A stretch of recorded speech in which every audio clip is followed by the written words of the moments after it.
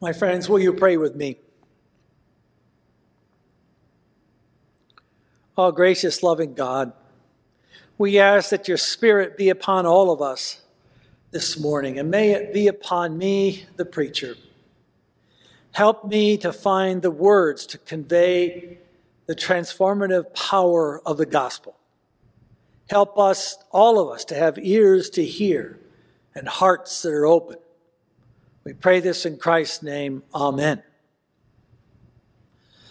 Good morning, Colonial United Church of Christ. It's so good to be back here again with you all this morning. So I just want you to imagine with me what it would have been like to have been there. Been there that day that Jesus came to the Sea of Galilee and called Andrew and Simon Peter and James and John to be there that day. Imagine being there and feeling the wind against your face and the smell of salty sea mingled with rotting fish. Imagine hearing, listening to those waves banging up against the gunnels of those wooden boats. Imagine you could hear overhead birds of prey squawking, circling now furiously famished for fish. Imagine the fishermen, James and John and Andrew and Simon Peter, not fishing for sport, but fishing for livelihood. Men with calloused hands grabbing a hold of rough-hewn rope, the sweat dripping off their beards and weathered faces. Now in the blink of an eye, their lives transformed forever. Fishing nets dropped, dad left behind. Imagine. No hemming or hawing. No, guys, just go home and think this over and get back to me. Send me a text message. No. None of this. Hey, here's an idea. I just want to plant it in your brain. Nothing of the sort. Only follow me. Follow me, and I will make you fish for people. I mean, just imagine the scene. If Zebedee's looks could have killed, his sons would have been dead. Dad's mouth agape. Picture the astonishment in his face as he watches in horror his revenue scream. Just get up and run after a stranger. From Jesus, no wordy explanation, no opening qualifying remarks, no attempt to appease Dad. Hey, look, pal, I'm really sorry, but I need your sons. None of it. As the text tells us, immediately they dropped their nets and followed Jesus. Mark uses that word immediately twice in 3 verses, so you get the point. And they left everything behind. They were willing to give it all up because in their heart of hearts, they knew that this was a moment that they'd been born into. This was a call that had come to them from the other side. Destiny had come knocking on their door. Have you ever heard a calling? Do you have a calling in your life? Has destiny ever come knocking on your door? Have you ever had an experience in your life where in the blink of an eye, you take another road, perhaps the road less traveled by? Have you ever had a moment like Paul, blinded by light so intensely that he fell off his horse? A moment like the prophet Isaiah when he was in the temple, the Holy of Holies, and the seraphim came in tongs with burning coal and seared his lips and said to Isaiah, "Whom shall I send?" Have you ever had a moment like Esther? A moment when she had an opportunity to save her people, and Mordecai, the words of destiny came from his lips to her, and he said, "For who knows, for that such a time as this you have been born." I want to talk about what it is to hear a call this morning. Partly because it's a favorite subject of mine, and Aaron said I can preach whatever I want to. Wow. But the other reason I want to talk about call is because it is so hard for many of us to recognize that we have a call in our lives. It's hard for us to believe it. And I wonder too, with these amazing stories in the Bible, being knocked off a horse and lips singed with hot burning coals, and Esther hearing this word from Mordecai about being born for such a time as this. It just feels like these are so fantastic. They're out of the pale. How could this happen to me? How could this happen in my life? It seems so far-fetched. And well, you might say, with a preacher talking about calling, well, that's something for preachers. Ministers and pastors and priests are called to ministry, to serve churches, but that's not for the rest of us. Nothing, friends, could be further from the truth. You and I and all of us are disciples who follow in the path of Jesus. Each one of us has a call in our lives. Each one of us has a reason to discover why we are here on this planet. So I want to invite you this morning just to take a few moments to figure out what God wants you to do with your one wild and precious life.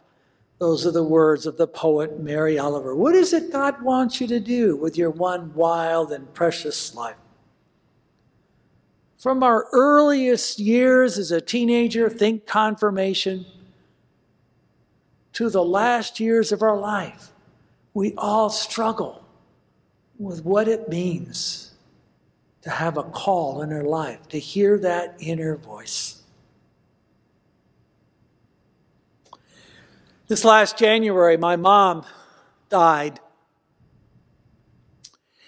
And for many years, or for several years before her death, Mom was struggling with severe dementia. She was very confused. She was in a skilled nursing facility. She could not on her own go from her wheelchair to her bed. She couldn't go to the bathroom on her own. She needed to be taken care of completely after such a vigorous and independent and active life. And I remember in her moments of lucidity, she would say to me, Pete, I don't understand why I am here. I'm not sure of what good I can be to the world. And then this last January, hours before she died, I was there at her bedside, and I watched as the staff, the therapists, and the nurses, and the attendants, and the others came in, and they saw my mom, and they knew that her time was short. And I watched as the attendants and the physical therapists and others just broke down in tears. And I realized in that moment that they had knew who this woman, my mom, was, and that she had been sharing her sweetness and her joy up to the very last hours of her life. And I wanted to say, Mom, look, you've had a call that you've been faithful to your entire life. So claiming your call, believing you are called, is a radical thing to do. Radical thing to do. It is not something we easily do in this modern world. Because our culture reveres choice. It reveres our freedom. And that's a good thing. We choose our vocation. We choose our job. We choose our mates. We choose where we live. We choose to live in Kansas City and Prairie Village. We choose these things. And yet, what I want to affirm to you this morning, my friends, is that we are more than the choices that we are making. Not only do we choose, but we are also at a deeper level chosen by God to live out a call, to realize the destiny in our lives. How often is it the case that when we look back on our lives, we realize there's been moments when we received a nudge, as if God was directing the path all along. One of the barriers that we face when it comes to believing in our own sense of call is, and what I think this choice and thinking that all life is about making choices, is one of the pits that we fall into is that we constantly compare ourselves to other people. And how much that happens in this day and age and social media and Facebook. And you can go on Facebook or social media and online and find somebody else living this amazing life. Here they are, a picture of them. They're sitting on the shores of a lake with a glass of Chablis in their hand, watching the sunset. And you think, why am I not living that life? Or you go online and see somebody who's been able to write the great American novel, but by the age of 30, and you think, what have I done in my life? It's so easy to compare ourselves to others and get down on ourselves. But friends, I tell you, there's a time in our life when we need to close out those other voices, those other images. We need to turn off the computer and listen deep into our souls for the call that God is giving each of us. What's your call? What's your path? It's not somebody else's path. There's an old Hasidic tale that I love to tell. It's an old Hasidic tale of a rabbi named Zusa. He's a young rabbi, and he's speaking to an older rabbi, and he's saying to the older rabbi, I so often wonder in my life, and I think that when I get to heaven, I'm going to be asked, why wasn't I Moses? Why didn't I accomplish all these great things? And the wise old rabbi said to Rabbi Zusa, he said, now look, when you get to heaven, they're not going to ask you, why weren't you Zusa Moses? They are going to say, why weren't you Zusa? You see, the most profound thing is listening to the voice of God calling us to be who we are called to be. And each one of us has a call, and each one of our calls is unique, and our paths are unique. This call thing has been really important to me for a long time, even long before I went into ministry. Speaking of being a teenager, I was a teenager once, I know, hard to believe, but one of the things that I loved doing in high school was track and field.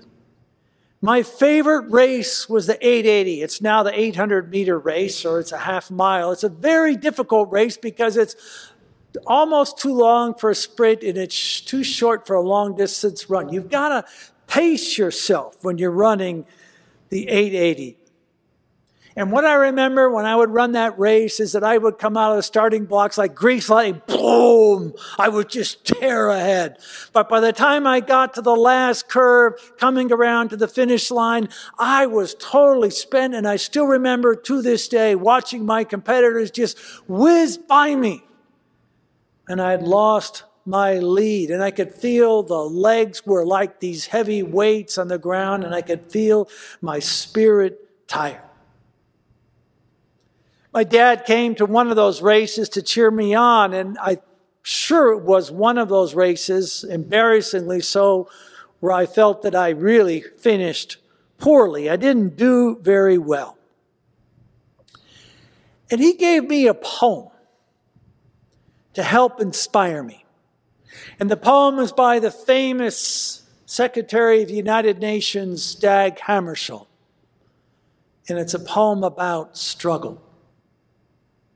Dag Hammarskjöld himself knew something of the sting of defeat and failure when he served the United Nations during the tumultuous time of the early 60s, serving the United Nations, dealing with all the world crisis at the time. Dag Hammarskjöld was a spiritual man, and you could tell that his spirit sustained him in the moments of failure, the moments when he felt like he wasn't crossing the finish line. And so he wrote these words, and these are the words my dad gave me that I've kept to this day. The words go like this: tired and lonely, so tired my heart aches, melt water trickles down the rocks. The fingers are numb, my knees tremble. That's exactly how I felt when I was running.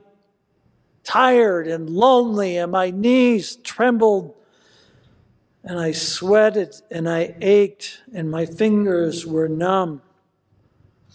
But the poem goes on, and it shifts to a place of call.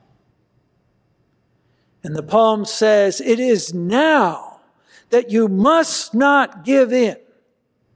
You must not give in. On the paths of others are resting places in the sun." Remember drinking their Chablis by the lake, watching the sunset on Facebook? On the paths of others are resting places in the sun. But the poem says, this is your path. The way chose you. And you must be thankful. The way chose you. Can you believe in your life that the way chose you? Would that every self-doubting adolescent receive a plaque of wisdom from their dad or their mom or an uncle or somebody who loved them and gave a damn about them and helped them make clear that their life is a calling even when they're failing. You know, it's one thing to say, I choose this race, I choose this life, but it's another thing to say, this life chose me. This life found me. This life called me. You see, in one sense, Simon and Andrew and James and John, they decided to drop their nets and follow Jesus on that day. But that wasn't all of it. It wasn't their choice alone. They were chosen by God in the flesh of Jesus to come follow Jesus. The first is the choice. The latter is destiny. So tell me, what is it you plan to do with your one wild and precious life? Tell me, what is it God is calling you to do with your one wild and precious life? Amen.